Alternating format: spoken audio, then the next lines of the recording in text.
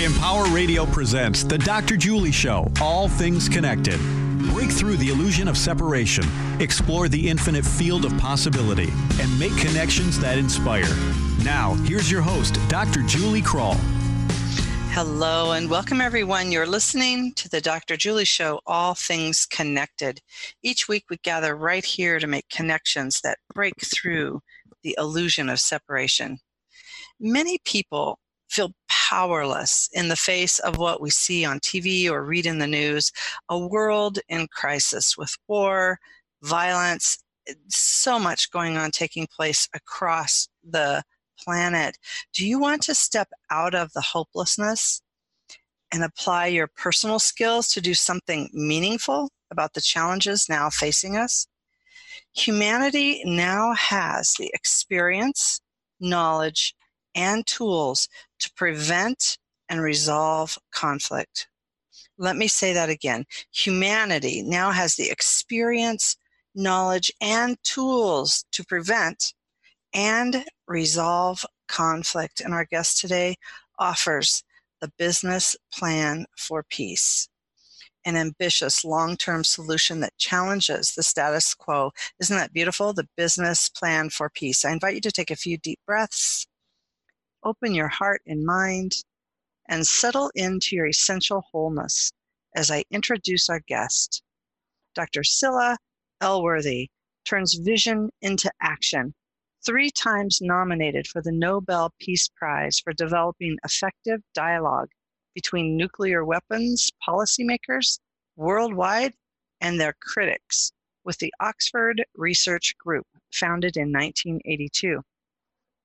Peace Direct goes from strength to strength under brilliant young leadership, founded by Scilla in 2002 to fund, promote, and learn from local peace builders in conflict areas.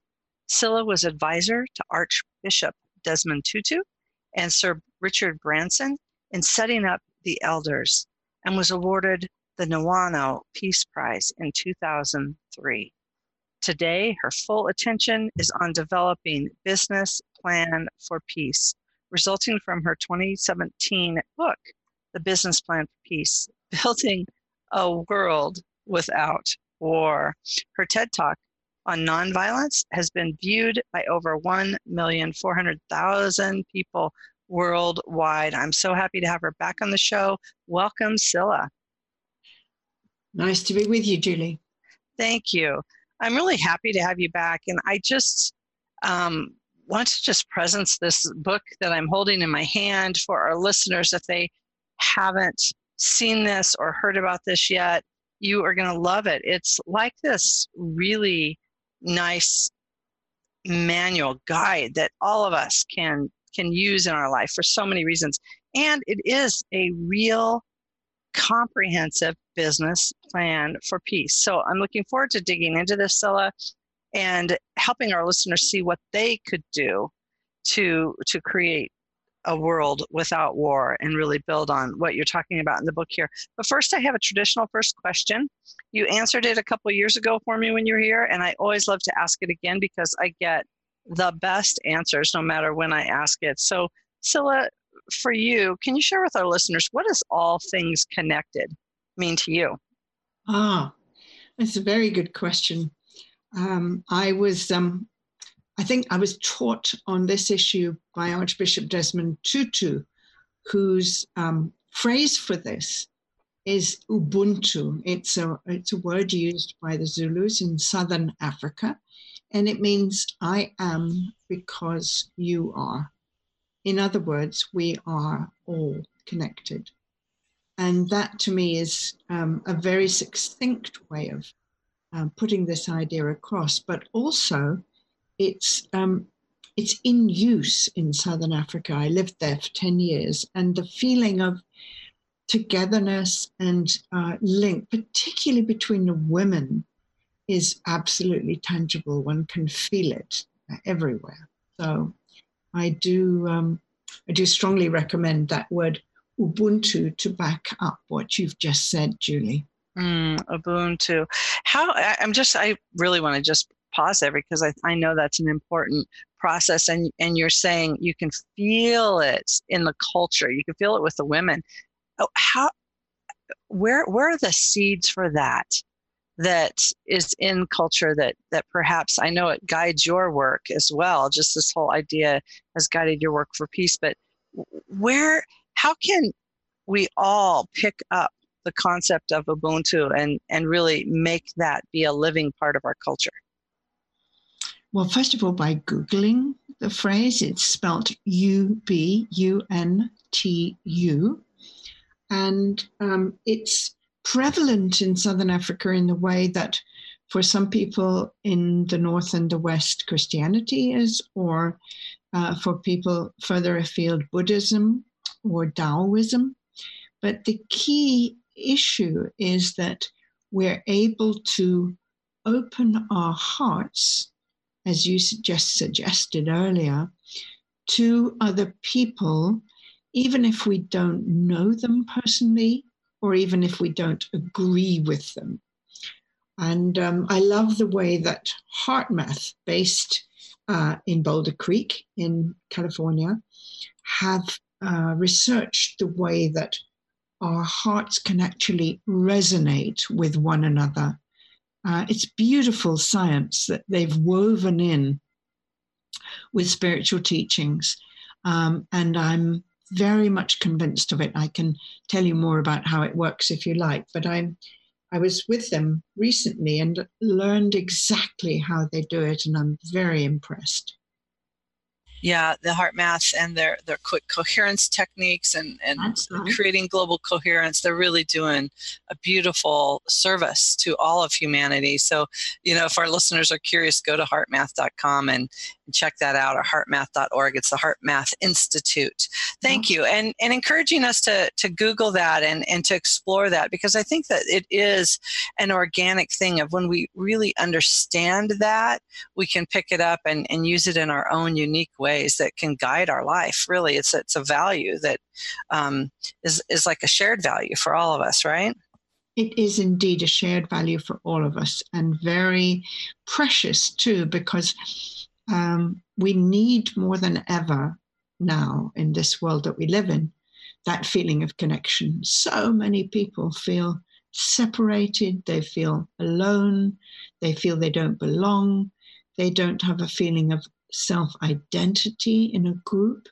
So the more that those listening to your show and those looking into their own hearts can find a way to reach out spiritually, and also to reach out in their hearts tangibly to other people, the more that will benefit the world.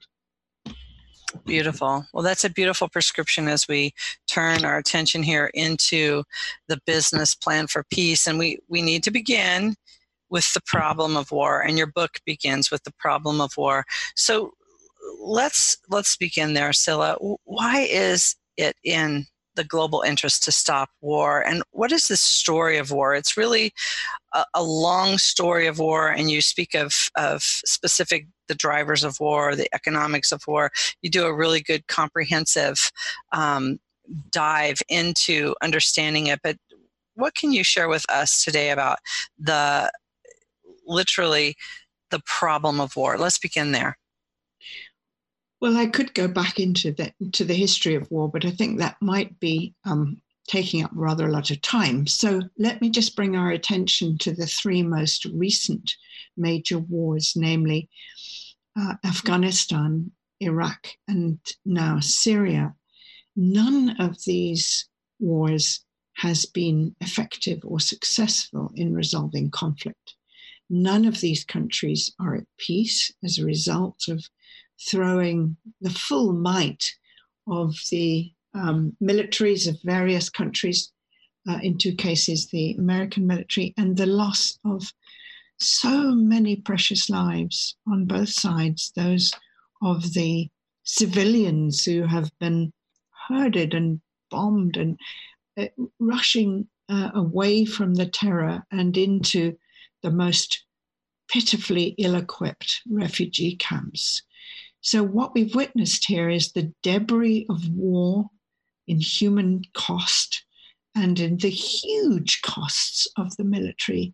I believe last year the world spent $1,739 billion on militarization, whereas we know from the facts provided by the UN that simply $31 billion would be able to provide education for all, and $11 billion would provide clean water for all.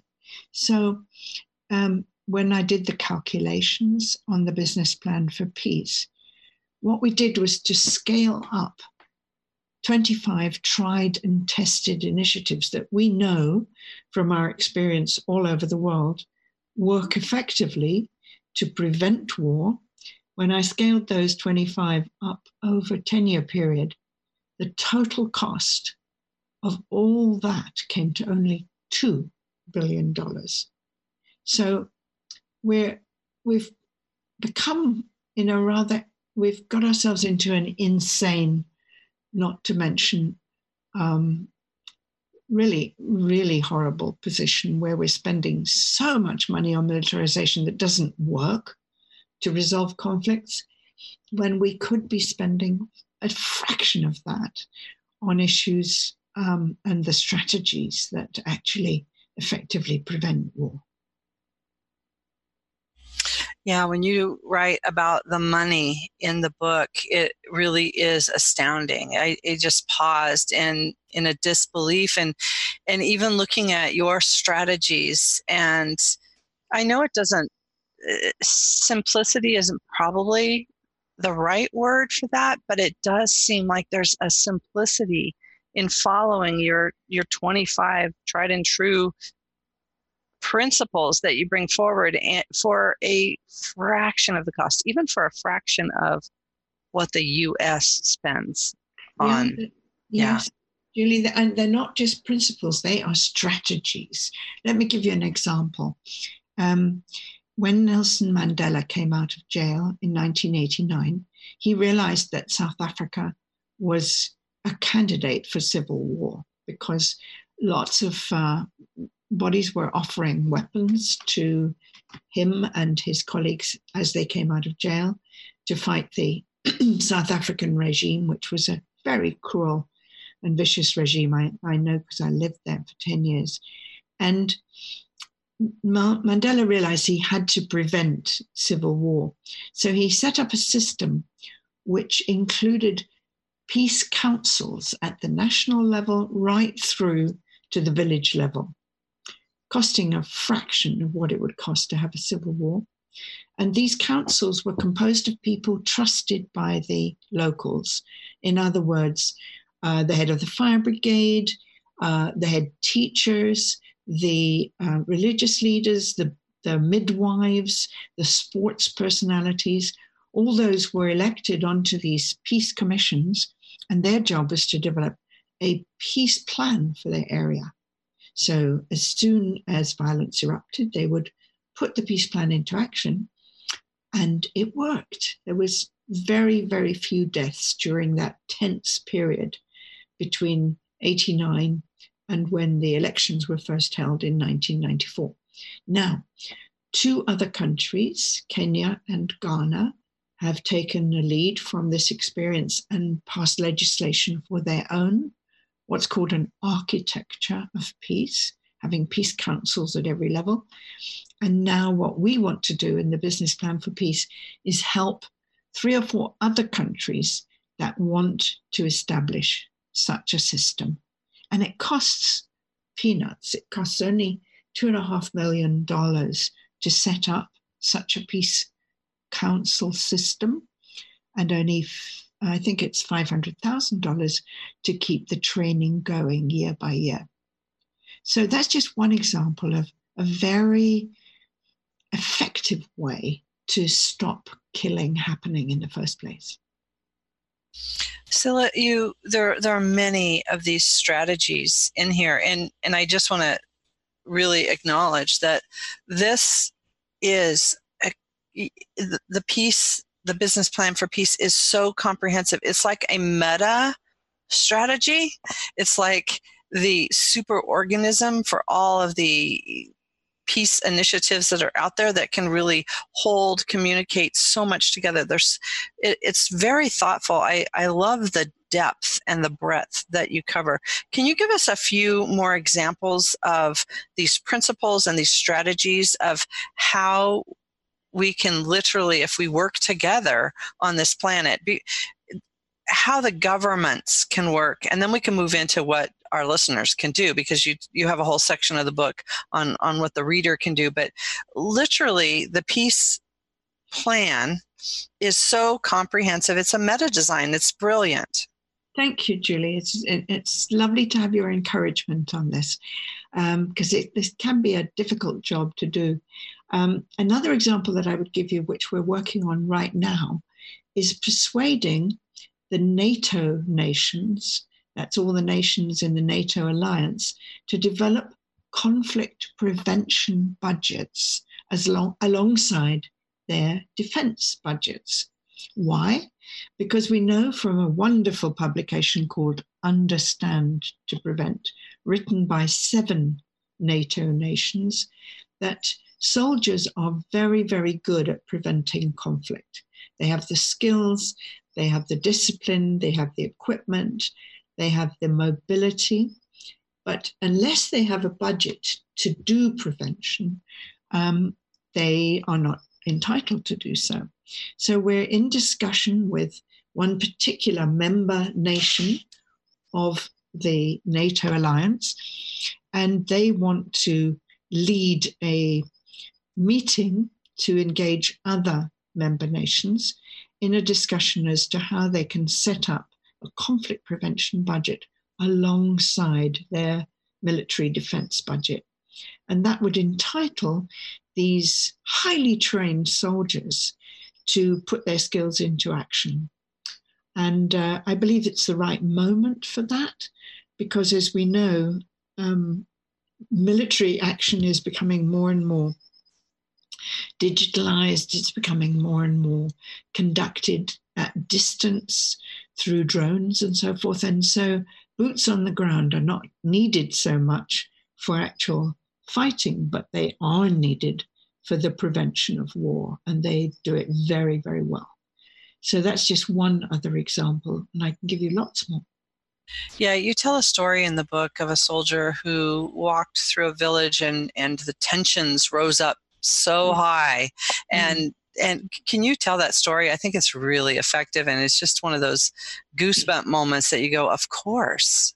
Yes, well, he was a very brave young U.S. Lieutenant Colonel. His name was Chris Hughes, and he was leading his men through a street in Najaf in Iraq, just after the American invasion in 2003.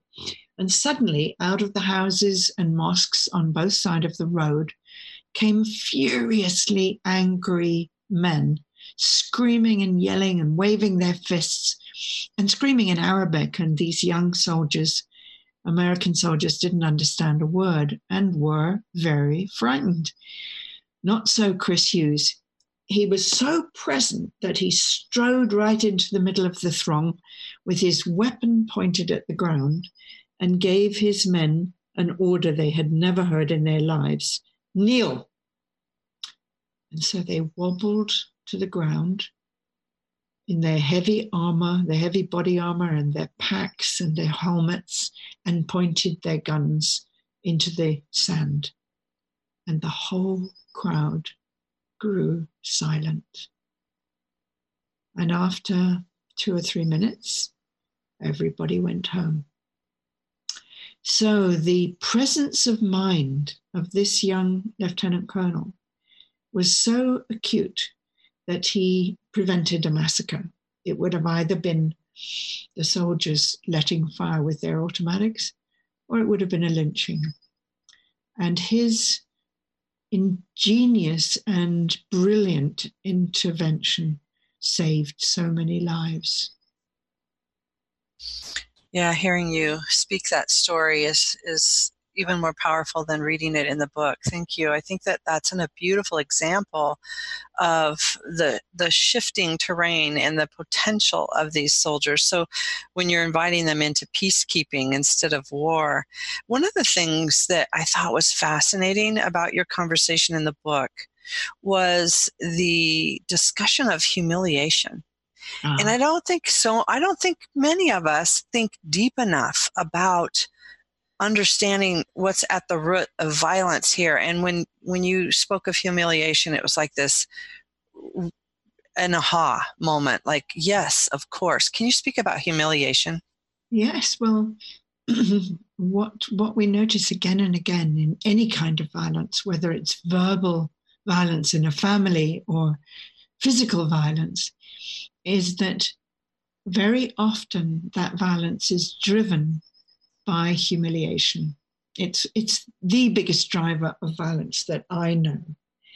And the only effective antidote to humiliation is respect.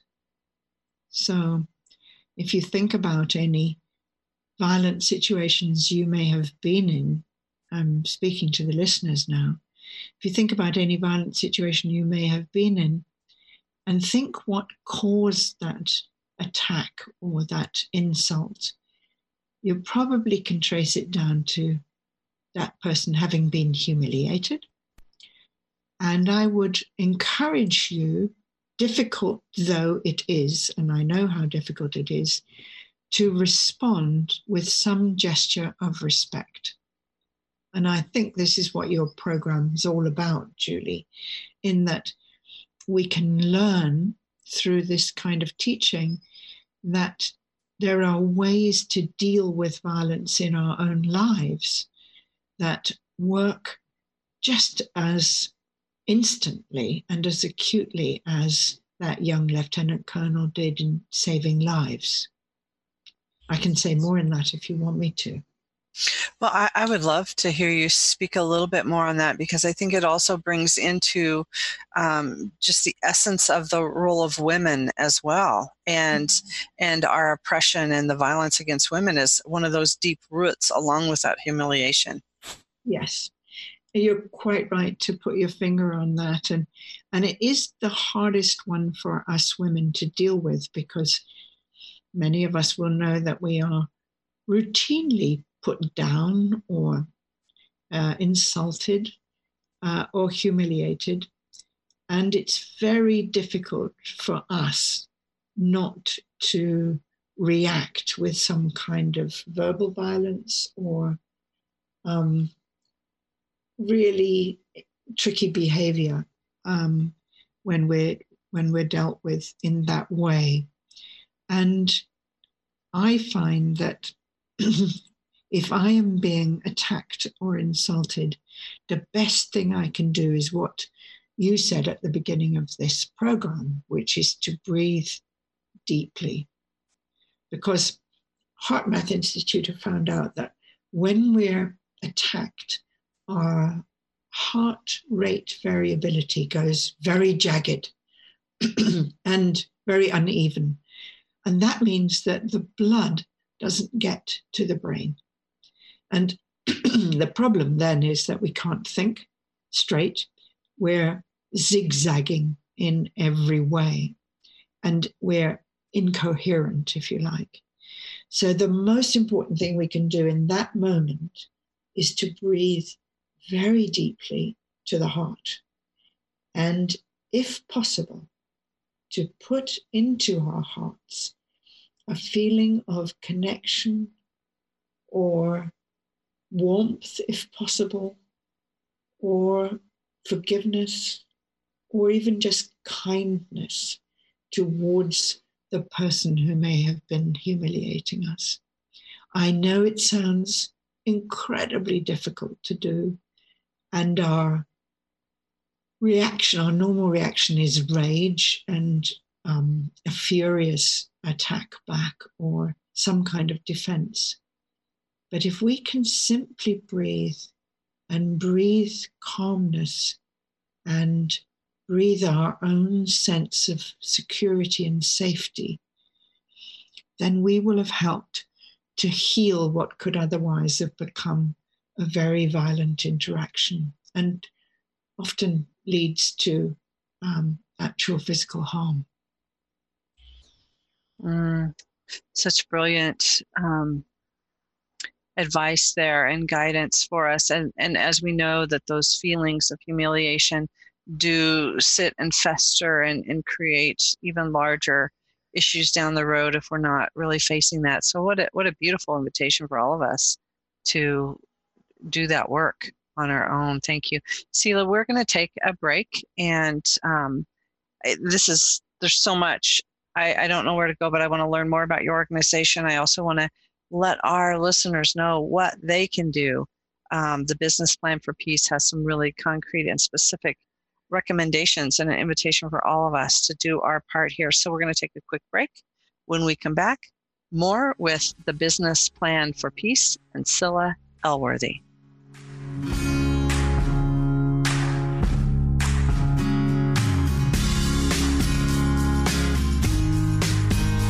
This message is for all of you sitting in the passenger seat. And apologies if it gets a little uncomfortable, but how does it feel to be at the mercy of someone who thinks a random text is more important than your life? Someone who takes their eyes off the road while speeding along in a 3-ton hunk of steel. Freaky, right? Well, why not just ask them to stop? Or better yet, volunteer to text for them. It might be a little awkward, but believe me, you'll live. Learn more at stoptextstoprex.org. Brought to you by the Ad Council and the National Highway Traffic Safety Administration. Hi, this is Josh Groban. My favorite thing about music is its ability to inspire and nourish the soul.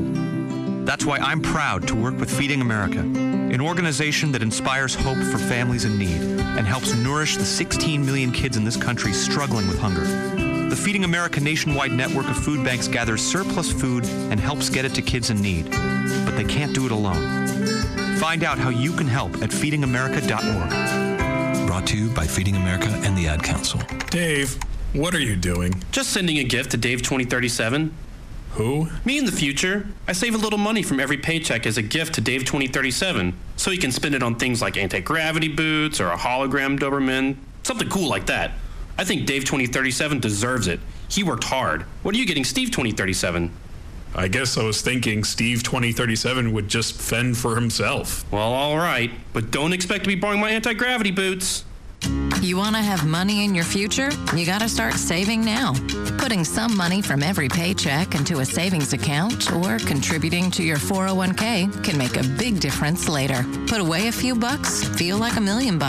For free ideas and easy ways to save, go to feedthepig.org. That's feedthepig.org. Hey, let's just hope Steve 2037 doesn't get his hands on a cold time machine, because he is going to come back here and knock some sense into you. This message brought to you by the American Institute of Certified Public Accountants and the Ad Council. Kids have the craziest ideas about food. Where do they get this stuff? Like eating Brussels sprouts helps you hit home runs. And eating carrots gives you X-ray vision. It's nuts. And I honestly have no idea where my daughter got this notion that broccoli is the official food of professional ballerinas. Kids, the only reason my 4-year-old loves cantaloupe is because he's convinced it comes from the moon. One small step for man, lots of potassium for mankind. And the other day when my oldest came up to me and said, "Mom, will eating peas and carrots really help me pull off a fakey frontside ollie with a twist?" I look him in the eye and say, "It can't hurt, honey. It can't hurt." Moms everywhere are finding creative ways to help their kids eat 5 servings of fruit and vegetables a day. Get ideas, get involved, get going at letsmove.gov. Brought to you by the USDA, HHS, and the Ad Council. You found Empower Radio. It's like sunshine for your soul. Now, back to the Dr. Julie Show. All things connected on Empower Radio. Welcome back. Hey, if you're inspired by conversation today, I invite you to share it with others and perhaps listen to it again. You can do that by visiting my website at thedrjulieshow.com, where you'll find all the archive links as well as a listing of upcoming guests. Again, that's thedrjulieshow.com. Also, stay connected all week on my Facebook page, All Things Connected, with Dr. Julie, where we continue the conversation. I invite you to be a more conscious, courageous, and compassionate co-creator of the beautiful, healthy world we depend on. Come work with me. There are lots of different ways you can do that, and you can check out those opportunities at juliekrull.com as well. I'm here with Scilla Elworthy, and she's the author of The Business Plan for Peace and also running the new organization, The Business Plan for Peace. Go learn more at thebusinessplanforpeace.org. We're going to talk about that organization in just a minute, but you can check it out at thebusinessplanforpeace.org. And Scilla, you write that peace processes that work are founded on a broad spectrum of initiatives in which citizens play a full part. I'm looking forward to this part of the show because I think it's really important that we can give our listeners some real concrete and specific things that they can do to make a difference. This topic is so overwhelming to most people. They feel disempowered, like there's absolutely nothing I can do to make a difference. And you say different. Can you speak a little bit to that? Oh, yes, I can, with pleasure. In my 45, 50 years working on the issue of conflict and how it can be prevented or dealt with, I've found so many localized examples of what people do in their everyday lives that actually stops violence in its tracks. I can give you some examples. Let's just touch on the corporate, the boardroom, the fights that go on in business. I've worked for 6 years coaching the global leadership teams of one of the biggest luxury goods companies in the world. And the first thing I taught them to do was to listen. I believe that listening is the fastest way to dissolve and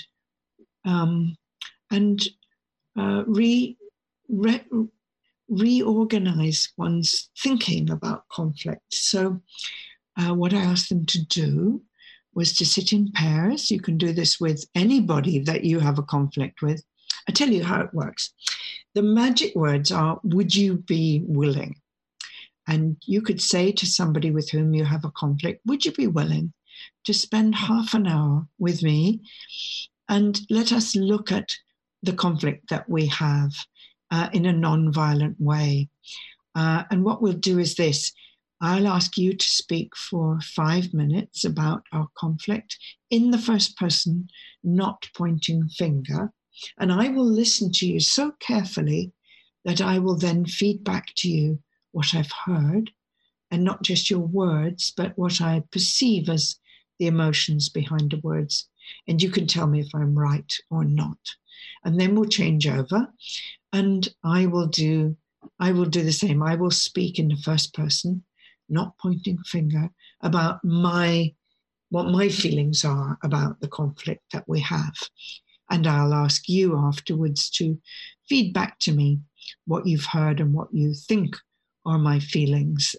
And we can check if you're right. And what happens in that process is that we move from the brain, the mind that says, I'm right and she's wrong, to the heart that says, oh my goodness, is that how she feels? And once we do that, we've got a bridge. We've got a bridge over which we can walk to meet each other, to find a solution, because we're understanding from the heart level. And I've never known this fail. And in fact, this company, this corporate, huge corporate, found that when they practiced this over a 3-month period, they said, what you taught us enables us to resolve in 15 minutes what would have taken 4 hours and still not been resolved. So this is the way to use your intelligence, your heart intelligence, to resolve and reconcile a conflict. So that's just one of the skills that we can learn. There are loads of others in the back of my book and loads of examples of what actual citizens are doing to resolve bigger conflicts. I've got many examples from all over the world of what people are doing to actually, for example, prevent suicide bombing. And I can tell you about that if you like. I think that's a good story. I'd love to hear about that. But I just want to pause for a moment, Scilla, and just presence the role of heart, because the example that you gave us is a corporate boardroom. And yet, even through the research of HeartMath and other movements, we're finding it safe and inviting to bring our hearts to work. And I feel like the solutions, this whole system shift and the whole system strategy has to bring the heart into lead. Do you agree with that, or what would you say about that? No, yes. The heart is where everything changes. The heart sends more messages to the brain than it receives from the brain. It's so powerful. And as soon as we take even just a couple of minutes to get into the heart, to breathe deeply in the heart, that changes everything in my experience and in the experience of the hundreds of thousands of people who work with the HeartMath techniques. Yeah, beautiful.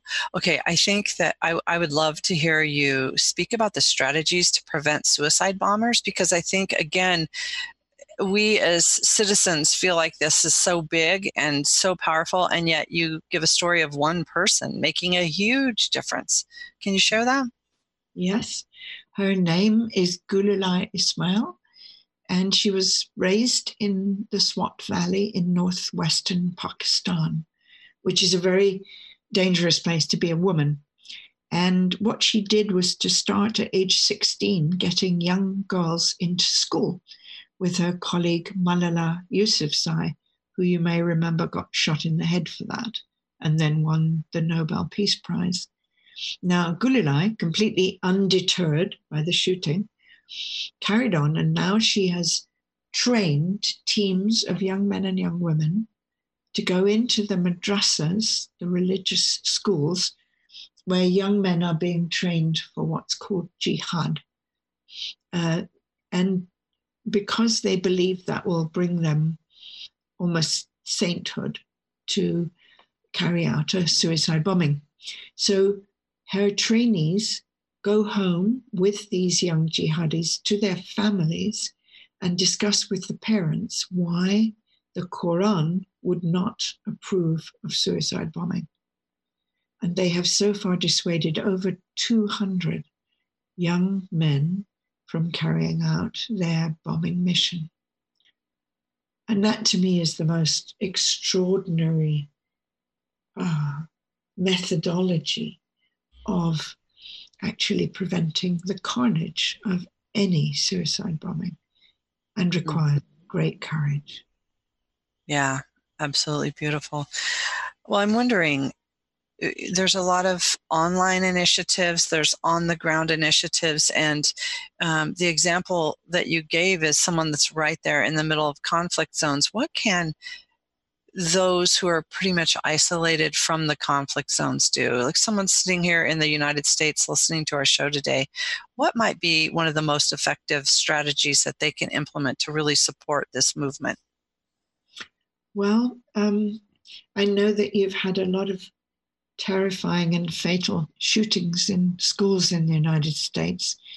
And I know that it's very hard for people in localities to identify who might be sufficiently troubled that they would want to do such a thing as killing children in a school. So what I would suggest is that people be vigilant and actually thoughtful about anybody that they know who may be very depressed. For example, a lot of young people come to me today and say, we're so depressed about the state of the world. We don't know what to do. Can you help? And what I say to them is, okay, tell me, what is it that breaks your heart? And they think about that, and they tell me it may be wounded animals, it may be refugee children, it may be the environment that they're upset about. And so I say, okay, now what are your main skills? And so are you good at fundraising online? Are you good at social media? Are you good at gathering a group of friends to help you? And then I say, well, match your best skill with what breaks your heart. And I can guarantee that within a few weeks, you will have a team of people coming to help you work on what breaks your heart, whatever it is, to develop a strategy, to develop a methodology and a way to do it. And that gives young people hope where there is despair. It gives people the sensitivity to detect and listen to people in their environment who may be very distressed or very depressed, and find a way to open a conversation with them, a connection. Because most of the people who carry out such terrible acts are desperately alone. They've suffered terribly in their own childhood. And what they're looking for is some notoriety, some fame, actually. A lot of suicide bombers carry out their suicide bombings because they want, even if they're dead, to have their pictures on the front pages of paper. And actually, what the Prime Minister of New Zealand did when there was a suicide bombing in Christchurch, New Zealand, she immediately donned a headscarf because it was a suicide bombing in a mosque. And it was, she donned a headscarf in solidarity, and she immediately showed how much she cared, and she immediately ordered the media not to feature the bombers as people worthy of having their pictures in the paper or their names even, because that makes kind of heroism in death for them, and that has to be forbidden. It didn't happen when there was a terrible bombing in Paris. The bombers' pictures were all over the place, and that's, in a way, mistakenly, of course, what they want. So there are all sorts of things that we can do to make our environments safer. And one of the strongest is to find any way that you can to bring calm into your child's school. One friend of mine was very distressed about bullying in her child's school, the primary school, in my village, actually. And what she did was to go to the head teacher and say, would you be willing if I was to come into the school before school starts in the day and lead the children in just 5 minutes of quietness and meditation? And the head teacher said, oh, well, okay, if you want to. And so she led the children in, she suggested they could lie down or sit, whichever they wanted, and watch their tummies going up and down as they breathed in and out, slowly and deeply. And she gave them some calming stories as they did this and encouraged them to keep going with this deep and lovely, slow breathing. Excuse me. And the result was that the head teacher said after a week, she'd noticed that the concentration of the students had increased. And after 2 weeks, that bullying in the playground had almost disappeared because the children were in a different frame of mind. And that's something that any of us can do. Yeah. Great example. And, thank you for bringing in the idea of school shootings. To me, I just had an epiphany. number one, I just wanted to make this connection that we know, as a psychologist myself, that a lot of those school shooters go back to that root of humiliation again. So brilliant example. Thank you for that. And then I want to rename your book, Scilla, because it's the business plan for peace, and the subtitle is Building a World Without War. And I want to add, and violence, because we can pick up this book and deal with the war that's going on in the United States right now. Is a lot of this violence, and it's the same thing, and you're treating it the same way. So what a brilliant example to bring up for us, that this isn't about those wars over there. This is about the violence that's endemic in our culture everywhere, every here. Our friend Barbara Marx would say every here. It's that big. Yes, Julie, thank you. And at the back of the book is a toolbox with some of the things I've mentioned to you on this program, and a lot more tools that you can very easily take on for yourself to calm conflict. And if I can just give the website where you can get the book, it's much better contribution to us than buying it from Amazon, which you can also do.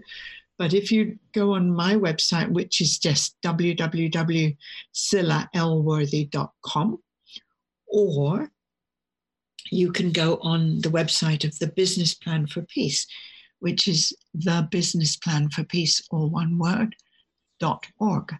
And in both cases, you'll be able to order online, and that benefits the work that we do. Excellent. So in 2 minutes, I'm sorry, these examples were so beautiful, but we have about 2 to 3 minutes. I'd love to hear you speak about the organization and how we can support you. Oh, that's very kind. Well, I thought that when I'd finished writing this book, I could just relax and go and do my gardening. And no chance, because people came forward and said, we want to carry out some of the initiatives in your book. So we're now taking forward 4 of the initiatives that you'll find in the book. And we're also talking to investors, impact investors who want to get behind some of the initiatives that we describe and propose. And those who read the book will find that there are addresses in there and ways that you can support us, particularly also on these 2 websites that I've mentioned. We welcome your contributions, whether financial or ideas, and we would love to have you join our online community, because that's where people learn more. Last year, I did a 12-month online course on the book with Sheva Carr of Heart Ambassadors, and I think you can still buy that 12-part online course, which is a sort of 12-part version of what Dr. Julie and I have been talking about this afternoon. Thank you, Julie.